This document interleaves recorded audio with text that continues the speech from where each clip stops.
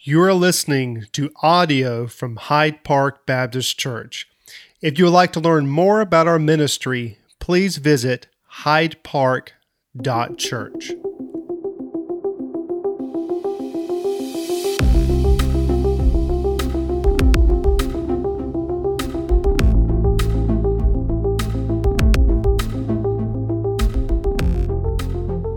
What would it look like in your life for the next 30, 45 minutes to radically and completely obey exactly what the Holy Spirit says to you in the next few minutes?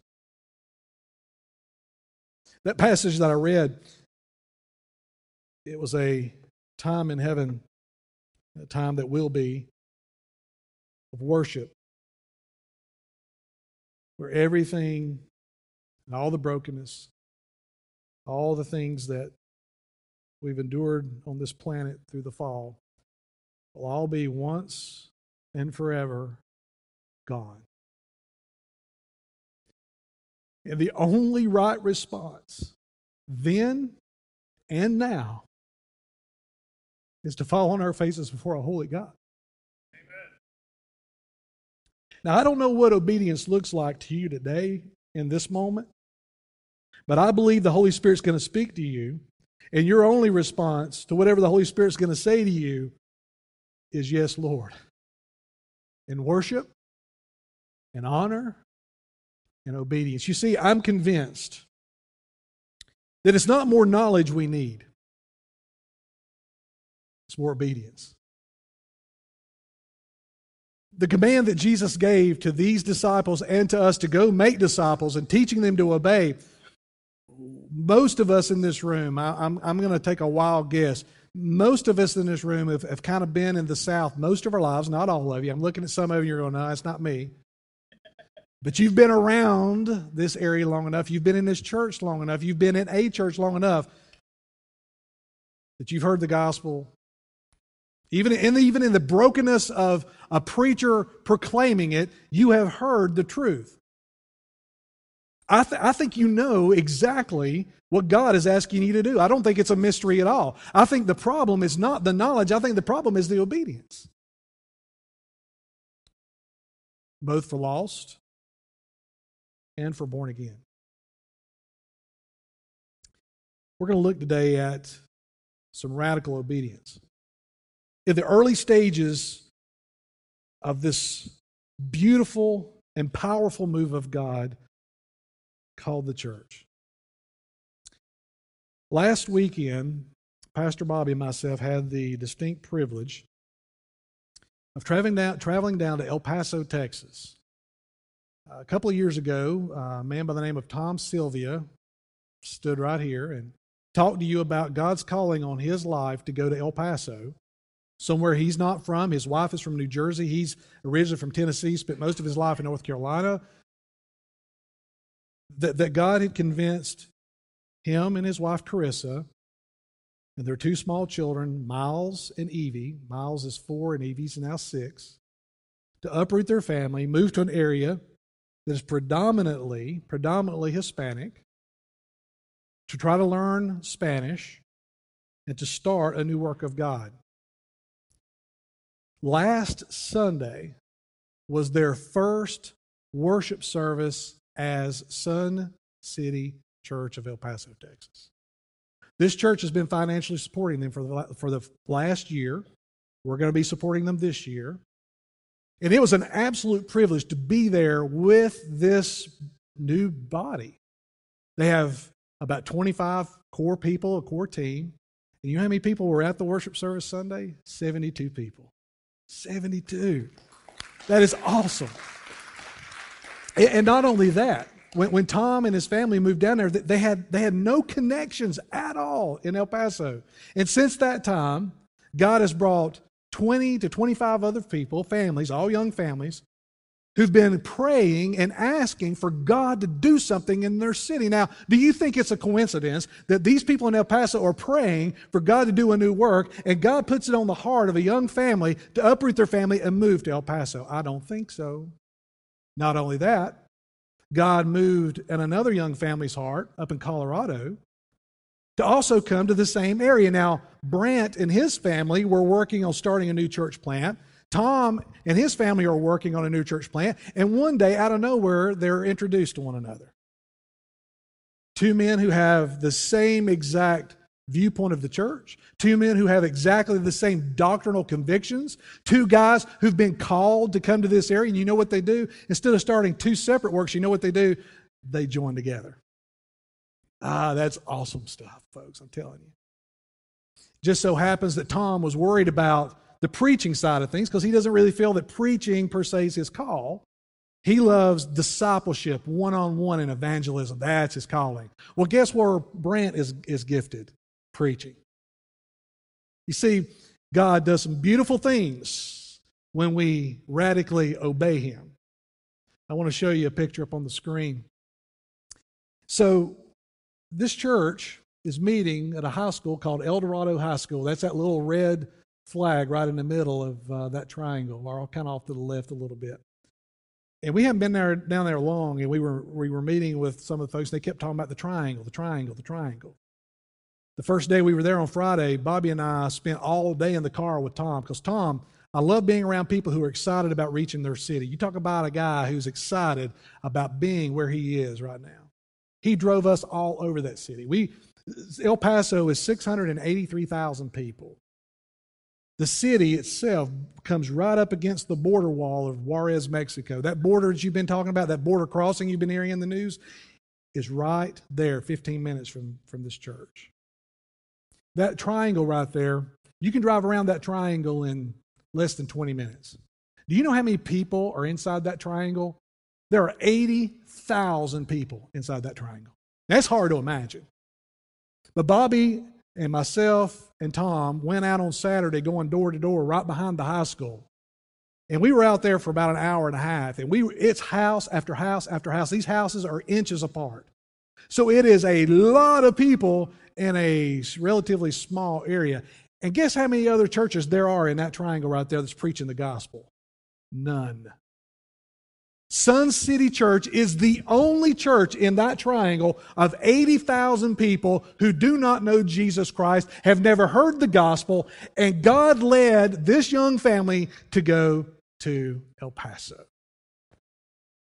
Now, I want you to know that as I talk with them and as we prayed together, there is this combination of excitement and fear and trembling. Because the obvious question here, how is Sun City Church with 74 people, really 20 to 25 people who are following Jesus, we don't know about the rest of them, how in the world is that 20 to 25 going to impact 80,000 people? Now, it's at this moment, if we're not careful, this is where pessimism comes in. Let me describe what that sounds like. Well, I've never seen God do anything like that in my lifetime, and I've been following Jesus for 20, 30, 40 years. I've never seen a move like that. The only thing I can remember is there have been a few revival services I went to that God broke out and did some amazing things, but I have never seen, nor have I ever heard of a county where I've lived where 80,000 people came to faith in Christ. Have you heard of anything like that? I haven't heard of anything like that. So then the next obvious thing that we begin to think is, well, if it hasn't happened, it's not going to happen. Now, let me be very clear about something. If 80,000 people aren't being reached, if people are not hearing about Jesus, that's on the church, folks. That's not on God.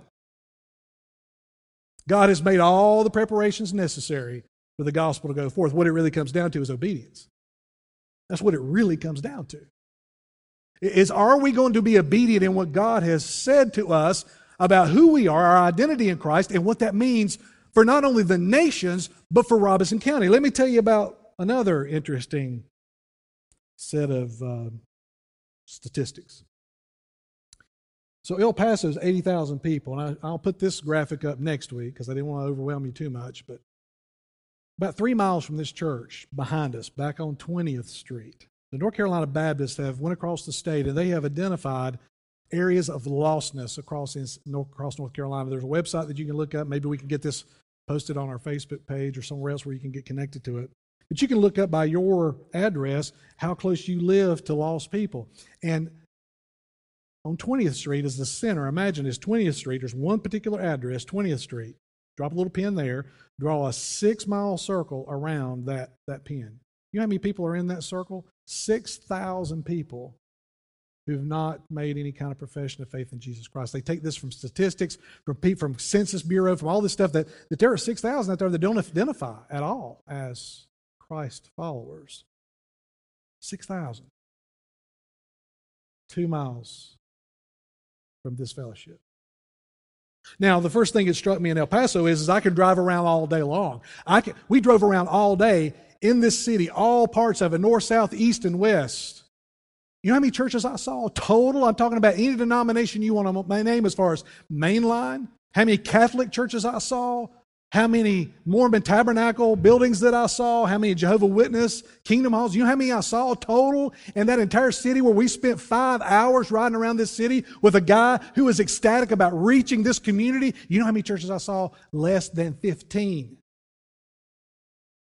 Folks, I can't walk 100 yards in any direction from this building and not walk into another church. And yet, there are 6,000 people blocks down the street from us, from every outside indication, are not following the Jesus you're following. So then the question is, how does El Paso reach that triangle? How does Hyde Park take ownership and responsibility of the Great Commission right in our back door? One of the beautiful things that's going to happen this summer, you'll hear more about it this week, is we're going to take a group to El Paso. This summer, we're going to partner with Sun City Church, and we're going to do a camp for kids right at that El Dorado High School, and literally hundreds, maybe even thousands of kids could walk to that high school. There's so many people. But what's the Holy Spirit telling you to do? What is God saying to you? And are you being obedient? These disciples are being obedient to what Jesus told them to do. Remember what Jesus said, you're going to be witnesses to me. You're going to start in Jerusalem, then you're going to go to Judea, Samaria, and to the uttermost part of the world. So these 11 plus the rest, the 120 total, have the responsibility, now to get this, the responsibility to take the gospel globally, not just 2 blocks down the street. Now Jesus said you're going to start in Jerusalem. You got to start there.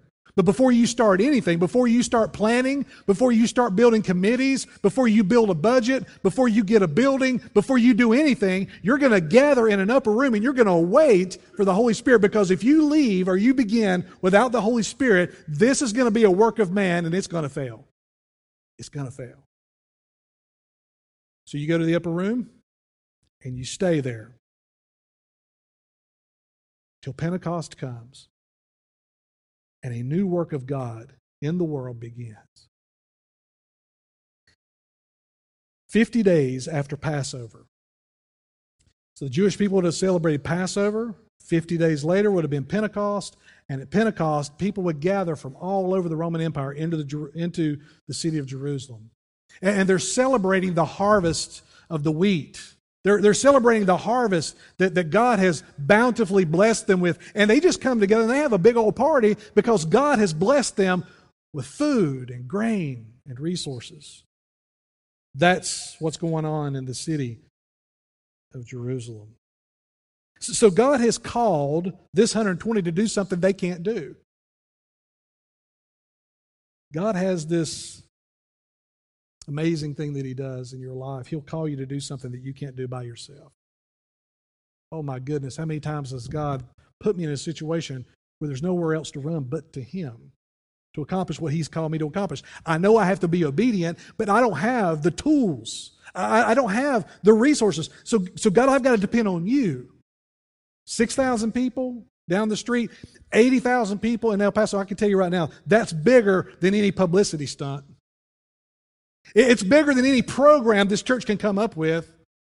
It's bigger than having the best worship team on the El Paso, Texas front down there. It's better than having the smoke machines and all the great stuff. It's bigger than an excellent children's ministry. It's bigger than just a Sunday school. It's bigger than this core team. can accomplish on their own. And that's exactly why God does it. That's exactly why these 120 must wait. So how do we do it? Do we have everything that we need?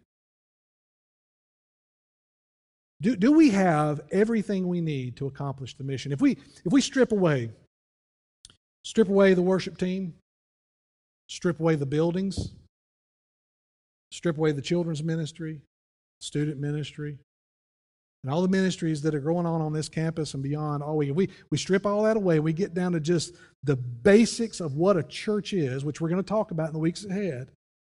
Is that enough? Is it enough to have this and the Holy Spirit living inside of us to accomplish the mission that God has called us to accomplish? I would say unashamedly, unapologetically, yes. That's what you're going to see with this 120. So what did Pentecost provide for us? Let's take a look at it. Verse 12 of Acts 1. Then they returned to Jerusalem from the mount called Olivet, which is near Jerusalem, a Sabbath day's journey away. So remember, Jesus is with his disciples, and they're at this mountain, and Jesus tells them, you're going to be my witnesses. He's going to ascend back to the Father, and it's only about a 3/4 of a mile, maybe a mile difference from where they are. They can see the city of Jerusalem. And after he ascends, the angels remind them of what God had told them to do, so they begin to make their way back across the Kidron Valley, down through the Garden of Gethsemane, back into the walls of Jerusalem, and they go to an upper room. Now, that upper room, if we're not careful, we'll begin to think that this is the same upper room where Jesus washed the feet of the disciples, broke bread, and passed the cup. It's not. From everything that I can tell, this is a different location, a different upper room, probably a third floor, probably large enough to hold all 120 of these people.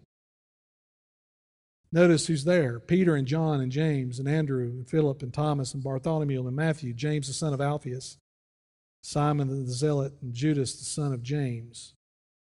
Verse 14 is incredibly important. What were they doing in the upper room? For this period of time that they have to wait until Pentecost comes, it's about 7 days off. How long do they have to wait here? And what are they going to be doing in this upper room? Well, verse 14 tells us, all these with one accord were devoting themselves to prayer together with the women and Mary, the mother of Jesus, and his brothers. I get excited about verse 14.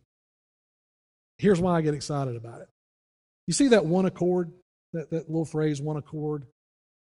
Maybe you've heard people say that I would like for us to be praying together in one accord. It's maybe not a term we use a lot in our culture, but boy, does it have significant meaning in the Greek language. It's made up of two Greek words, and the two Greek words mean this. It means fierce and together. They were fiercely together. You know what that means for me? It means that they were unified together. People from all different walks of life. This 120 were made up of all different socioeconomic backgrounds, a little different ethnicity. There's women up in the upper room. I'll talk about that in just a moment. But in that upper room, there's 120 people. When you look across them, you've got tax collectors, Matthew. You've got fishermen, everyday laborers. You've got white collar, blue collar, everything in between. You've got people with wealth. You've got people with nothing. And they're all there. And you know what they are? They're fiercely together. Yeah, knowing that Jesus is resurrected has a way of doing that.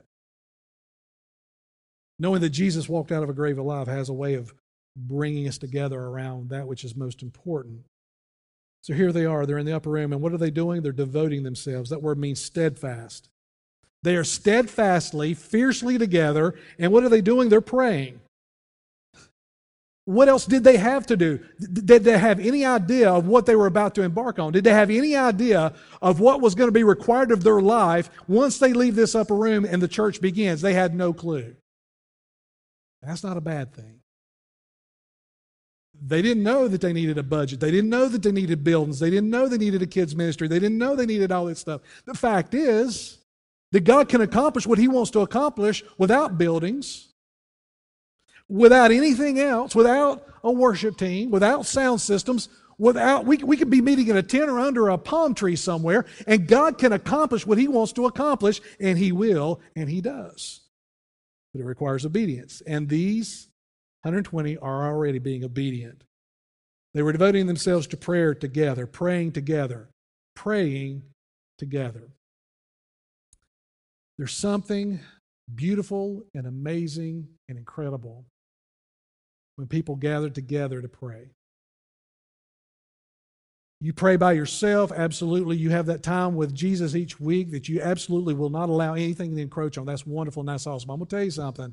There is something powerful when 2 or 3 brothers, 2 or 3 sisters get together and they pray together. When I was in El Paso, the church knows that the mission they have is bigger than they are. So you know what they're doing? They're praying. They've been praying for months. They've been praying for that triangle. They've been praying for that first service. They've even been, get this, they've even been praying for us by name. Because I talk with Tom on a regular basis, and I tell Tom what we're facing, what we're dealing, what we're going with. Tom knows about the 6,000 behind us, and that church in El Paso is partnering with us to pray for us that we will reach the 6,000 as they reach the 80,000. There's something beautiful when we come together and pray. You hear what God is doing in the life of another person. You hear their deepest, most broken parts of their life as they pour themselves out before God, and you're hearing this, and then you join in with them with what they're praying about, and something amazing and beautiful happens. And notice this, they were together with the women, Mary, the mother of Jesus, and his brothers. When I read this just jumped off the page to me. I began to think about this. First of all, think about Mary, the mother of Jesus. She gets to witness and be part of the birth of the Messiah.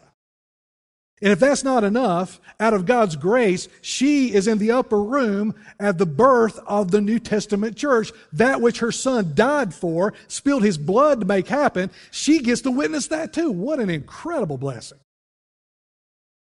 She's going to be filled with the Holy Spirit. But not only that, there's some other women there. Mary Magdalene, Joanna, Susanna. I think the disciples who had wives, their wives are probably there. You may have heard in the news or blogs or wherever you read stuff, you might have read somewhere down along the line that the church, specifically the Baptist church, is some of the most, backwards group of people because they oppress women. Right? You may have heard that somewhere. You may read it somewhere that the Baptist church, Christianity in general, oppresses women. Oh no, not at all.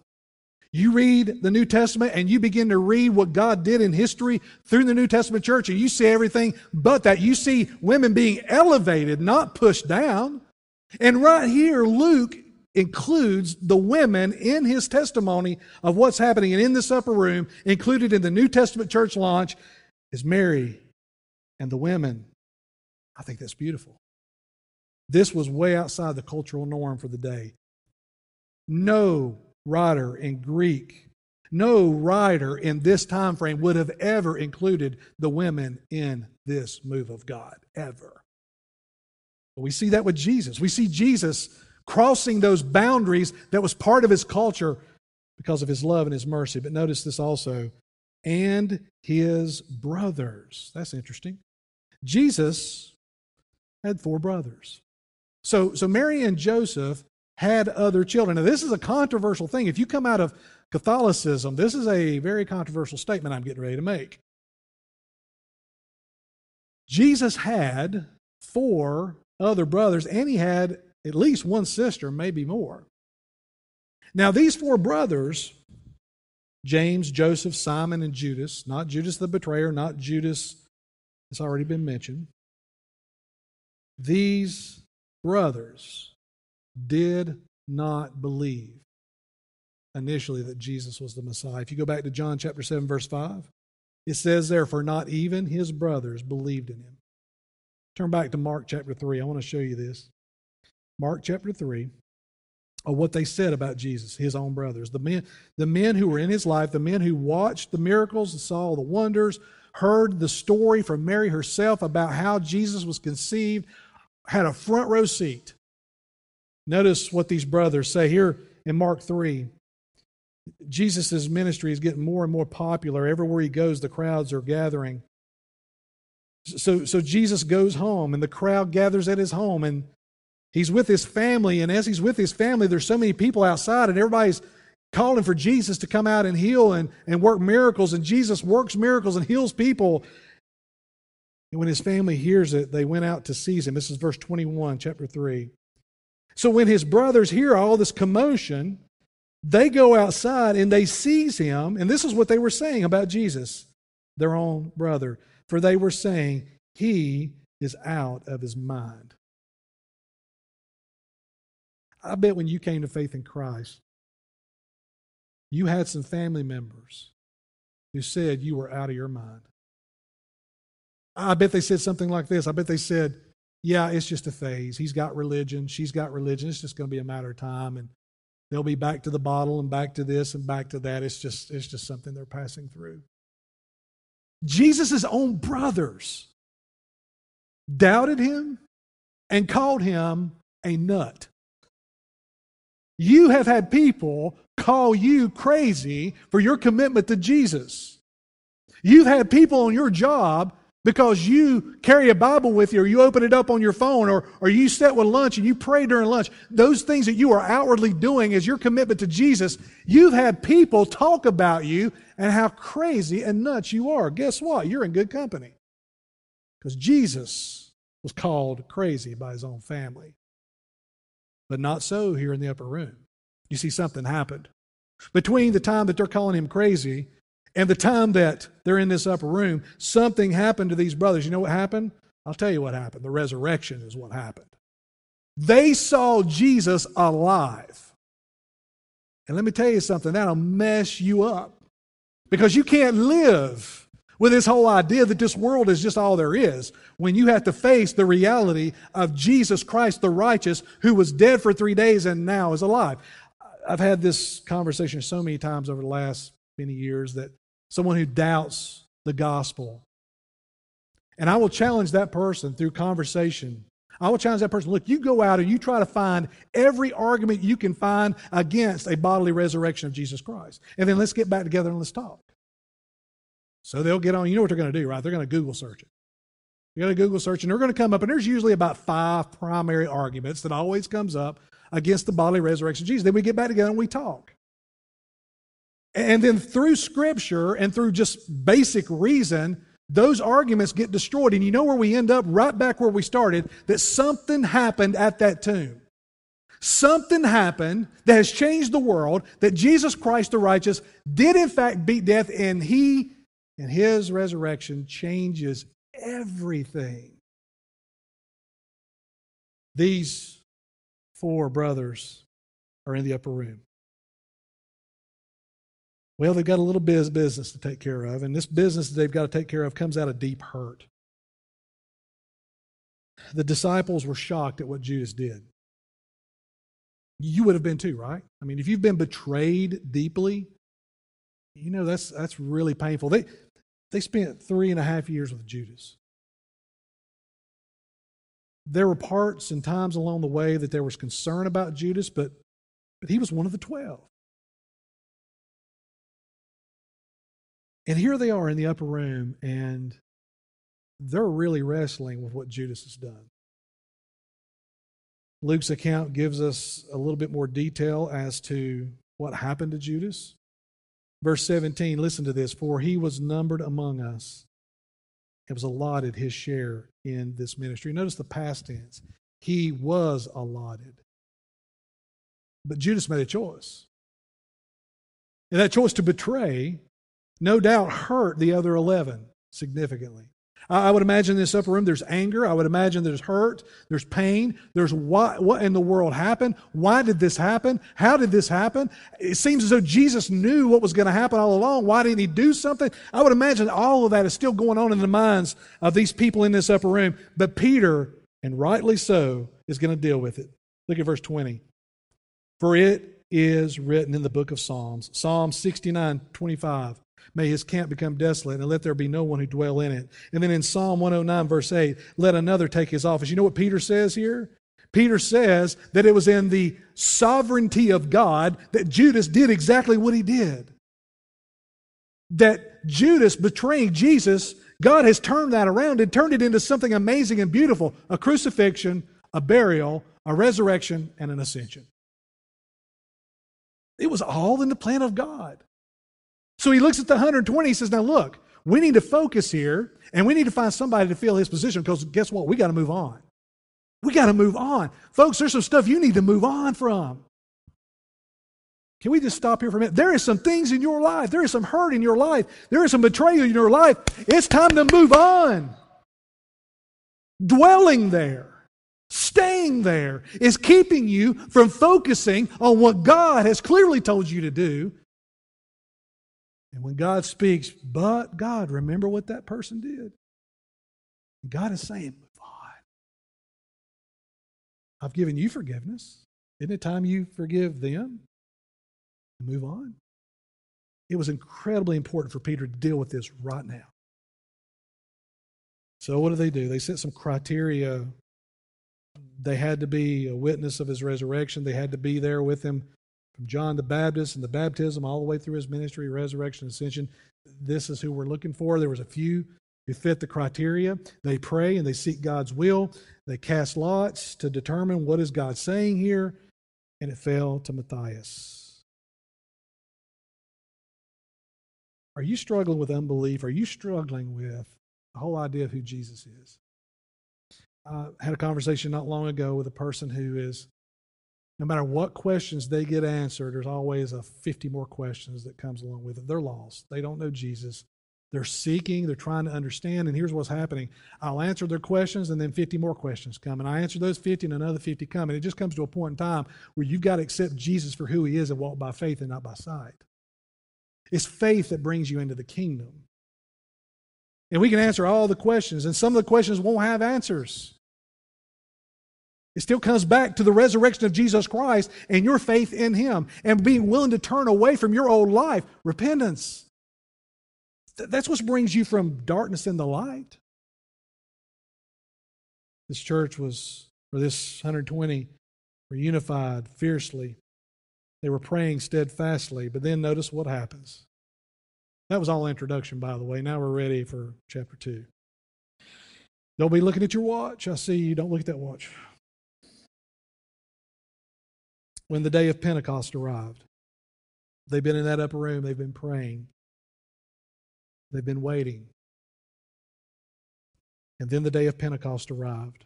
The city is bustling with activity. The city is filled to capacity with people from all over the Roman Empire, Jews who've come into the city to worship God for the harvest of the grain.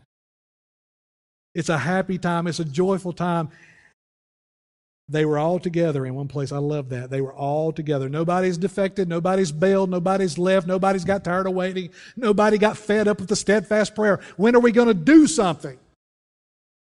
When are we going to get out into the streets of Jerusalem and tell people about Jesus? Nobody defected. Everybody's in the upper room, and they're all doing exactly what Jesus said, and that is to wait. But now Pentecost has arrived. And suddenly, isn't that how God works? And suddenly, something blows up. And suddenly, there's a move of God. And suddenly, that person you've been praying for gets under conviction about their own sins, and they fall on their face before a holy God, and they call you up and say, I don't know what to do, but I need help. All of a sudden, there's a breakthrough. But this breakthrough is unlike anything the world has ever seen. And suddenly, there came from heaven a sound like a mighty rushing wind. And it filled the entire house where they were sitting. And divided tongues as a fire appeared to them and rested on each one of them, and they were all filled with the Holy Spirit and began to speak in other tongues as the Spirit gave them utterance. I don't believe there was papers blowing around the room. The Bible says it was the sound of a rushing wind. I would imagine it sounds something like a 50-car freight train, but no wind. I would imagine that the 120 in their upper room, their knees are beginning to knot together, because when you come into the presence of a holy God working like this, everything falls to the background. And every time that I find individuals in Scripture who are in the presence of a holy God, there is fear, there is respect. You know, we have this idea that when we get to heaven, we're going to ask God all these questions. We're going to demand answers. No, you're not. You remember what I read in Revelation 5? Everybody falling on their face before a holy God. That is what you're going to do. Because all those questions you've got won't matter anyway. Right? Divided tongues. The best that we can describe this is it looked like a physical tongue, but it was fire. A lot of pictures and paintings that I've seen, it was lighting upon the top of their heads. Some have it over their chest. I really don't know. The Scripture doesn't tell us. It's not a big deal. Don't worry about it. All I know is there's fire that looks like the shape of a tongue that is lighting upon them. The presence of the Holy Spirit is there. And then the Holy Spirit does something that has never been done before. He indwells the 120. You see, when the Holy Spirit indwells you, takes control of your life, and we surrender to the work that the Holy Spirit's doing, amazing things begin to happen.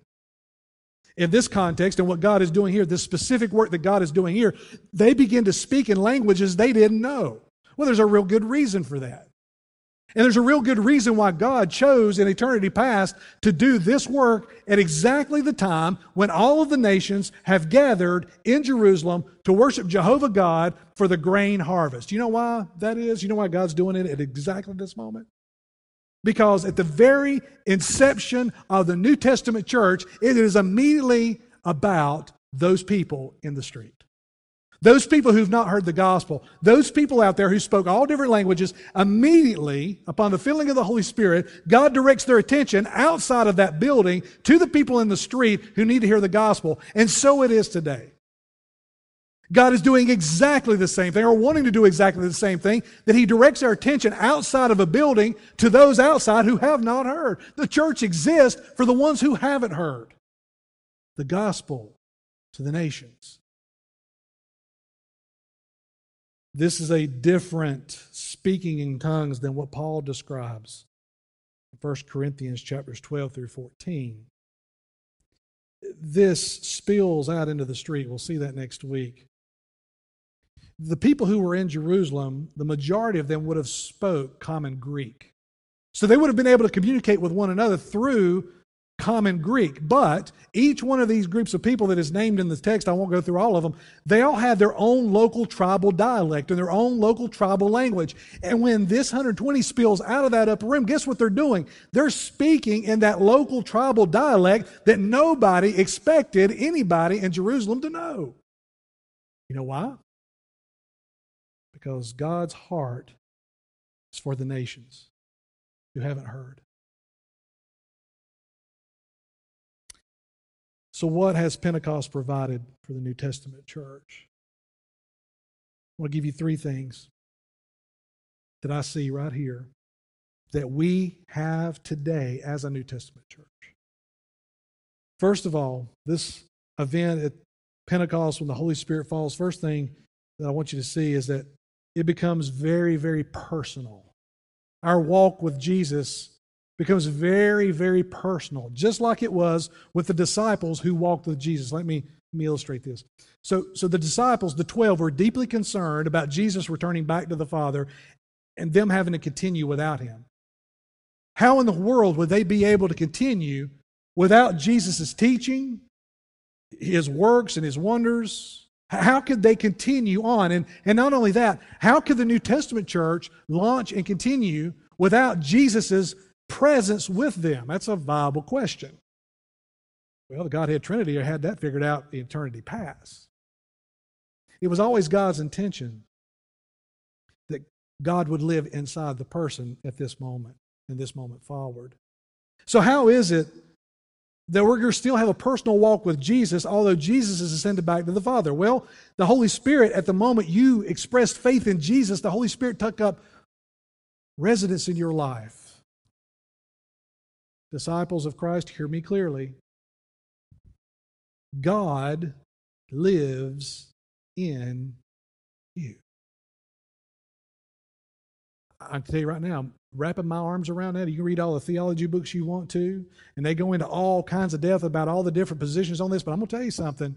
There's not a book I've read yet that's helped me to get my arms around the idea, the reality that God lives in me, yet it's true. as messed up and as broken as I am, God would take me and fill me with His presence through the Holy Spirit for the sole purpose of doing what He's called me to do? It gets very personal. So when Jesus is walking with His disciple, you know what Jesus does? He holds the disciples accountable. Jesus knows the very thoughts of their heart, the contents of their mind. He knows that they're being motivated for part of the ministry. He was with them. He knows that they're being motivated by getting an influential position in the kingdom. He knew that. And the disciples were always blown away at the fact that Jesus already knew what they were thinking before they ever said it, because He's God in the flesh. Guess how that continues? In the Holy Spirit who lives in you. Jesus' work, His teachings, the very one who inspired men to write this lives in you. You see, I don't think it's about the lack of knowledge. I think it's about the lack of obedience. The Holy Spirit living in us requires us to yield to Him. Sitting there just a few minutes ago, and I had all kinds of reasons not to get up and read Revelation 5.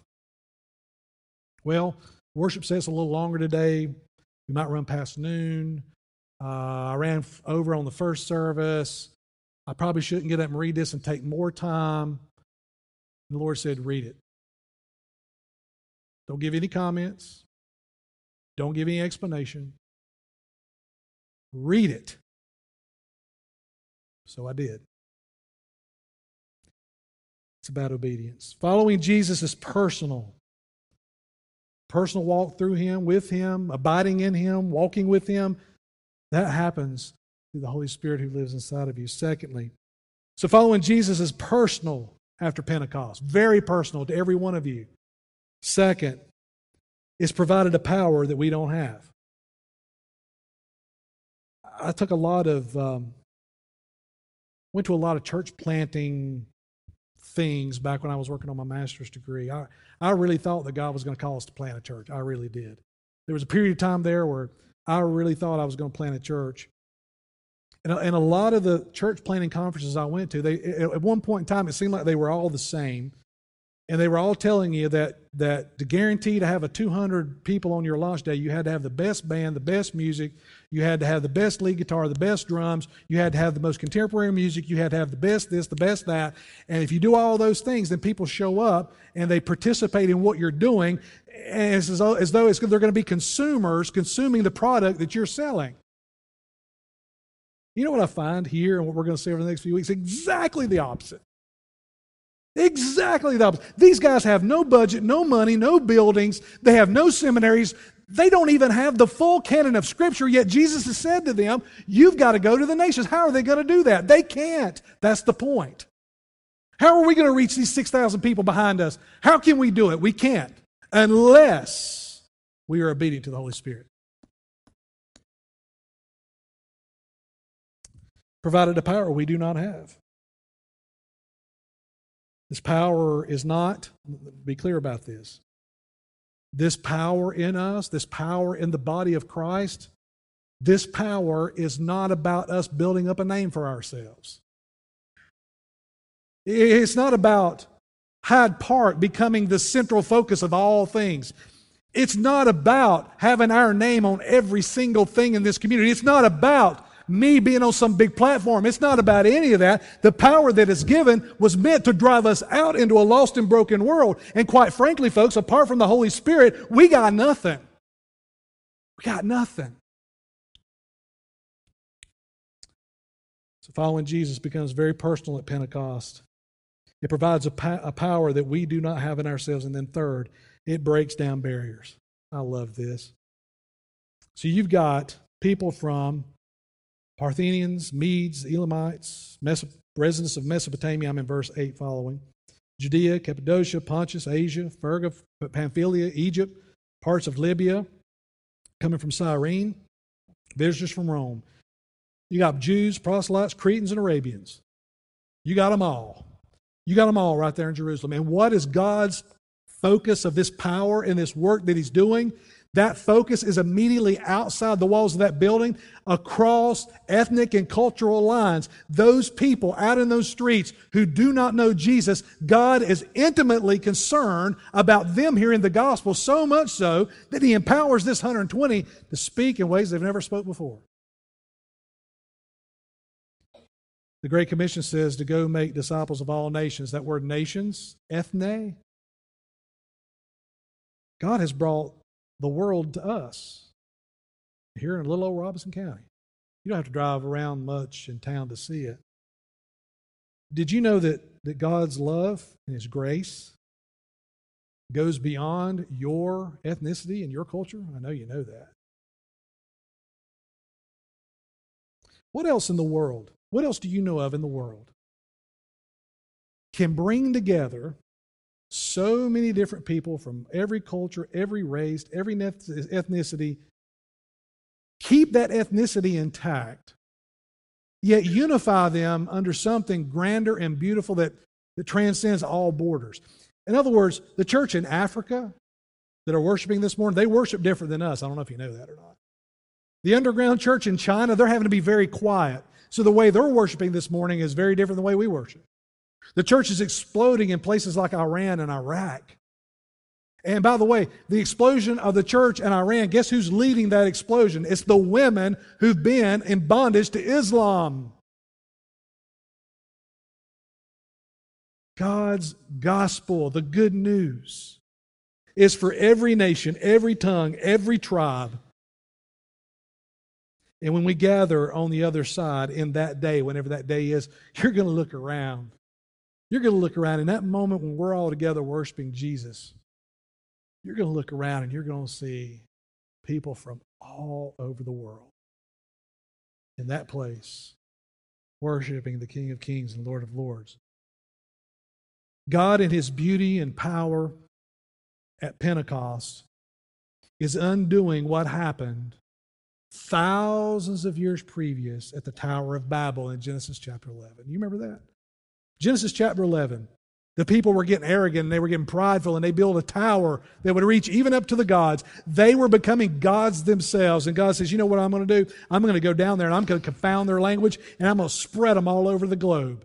And you go thousands of years later, and what is God doing at Pentecost in this upper room as it spills out into these streets? God is reforming, redoing what happened all the way back at Babel. That through the church, the world is going to come back together, all different cultures, under the banner of Jesus Christ the righteous.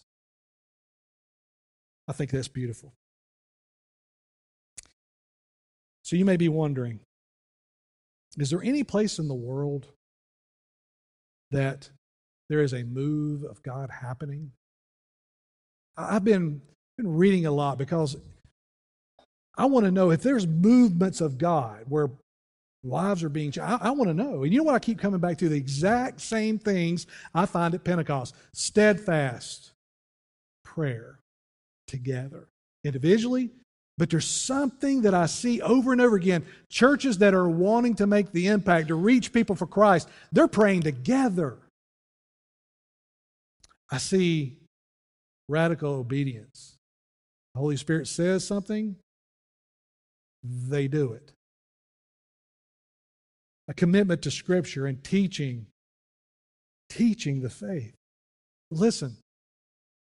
Discipleship, making disciples, is not about more knowledge. It's not about pouring more theology into your brain. Yes, that's important. Yes, you got to know what the Bible says. But listen, it's about obedience. It comes down to, are you being obedient to what you've been taught? We can work hard to separate obedience out, but we're going to come back to it every single time. Is Jesus coming up in your home? Is Jesus coming up at your workplace? But is there anything going on in the world? Well, it's amazing to me. In 2000, a young couple, young at the time, Ying and Grace Kai, they're Asian couple, they get a burden and a calling from God to go to Northwest Asia. They're a little bit vague about where it is because this work is still continuing. But they go to this area where there's a lot of factories, a lot of big factories. And there are hundreds of thousands of people who go to work in these factories every day, and they begin to get burdened. They begin to get burdened for this area, and they begin to pray, and they say, okay, God, what would you have us do?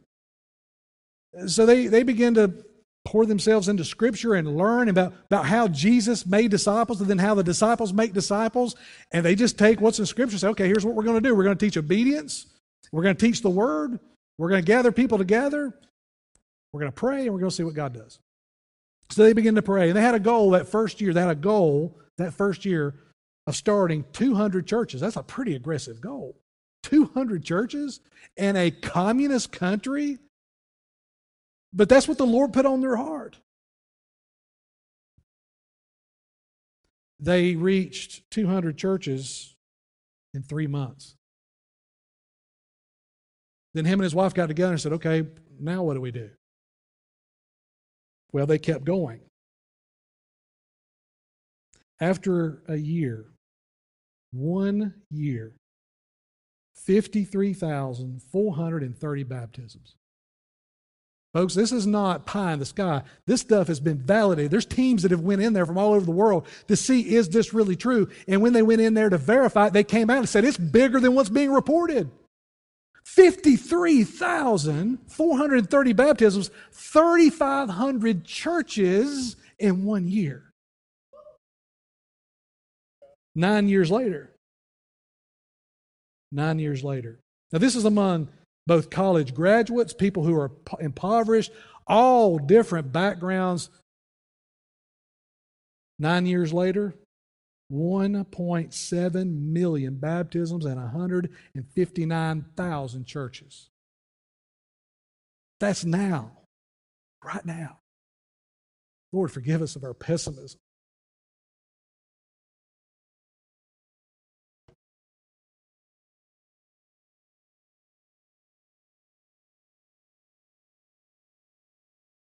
Father, forgive us. Father, forgive us when we think that that kind of power is no longer available.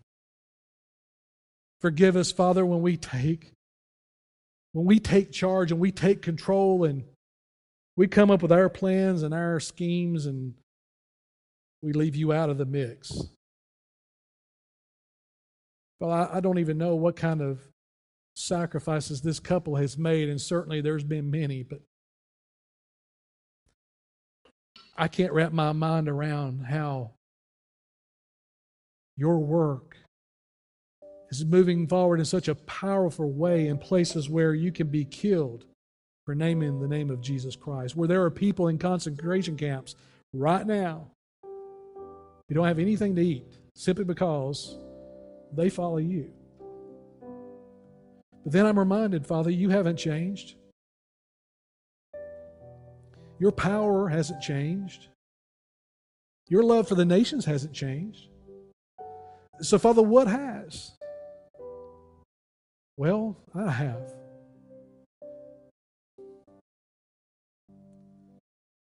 Distractions, following lesser gods,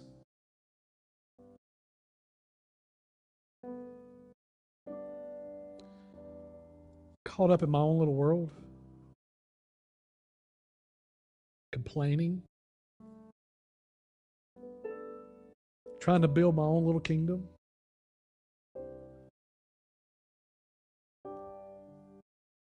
So, Father, you haven't moved an inch.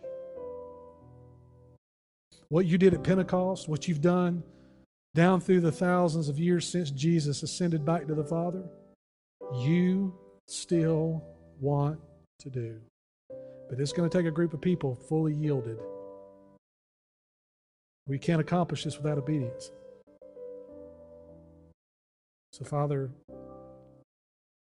for the ones in the room who are still doubting, still wanting their questions answered, still laboring to figure it all out rather than expressing faith and turning from a broken life, Father, today's the day of salvation. We're not guaranteed tomorrow anyway. May they surrender.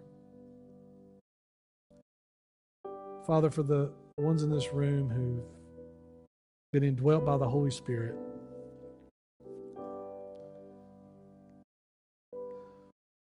It's not more knowledge we need.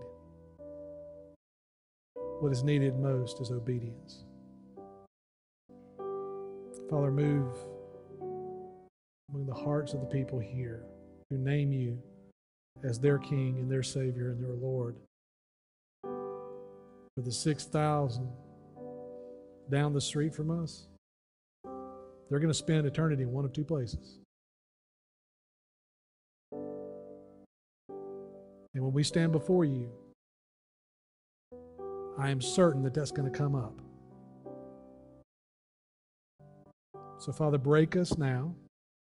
Humble us now. Align our priorities now so that we can be effective in doing what you've called us to do. We love you. We thank you. We praise you. It's in Christ's name. Amen. Thank you for tuning in to this week's sermon. For more information about Hyde Park Baptist Church, please check out our website, hydepark.church, or on social media on Facebook and Instagram at Hyde Park Baptist.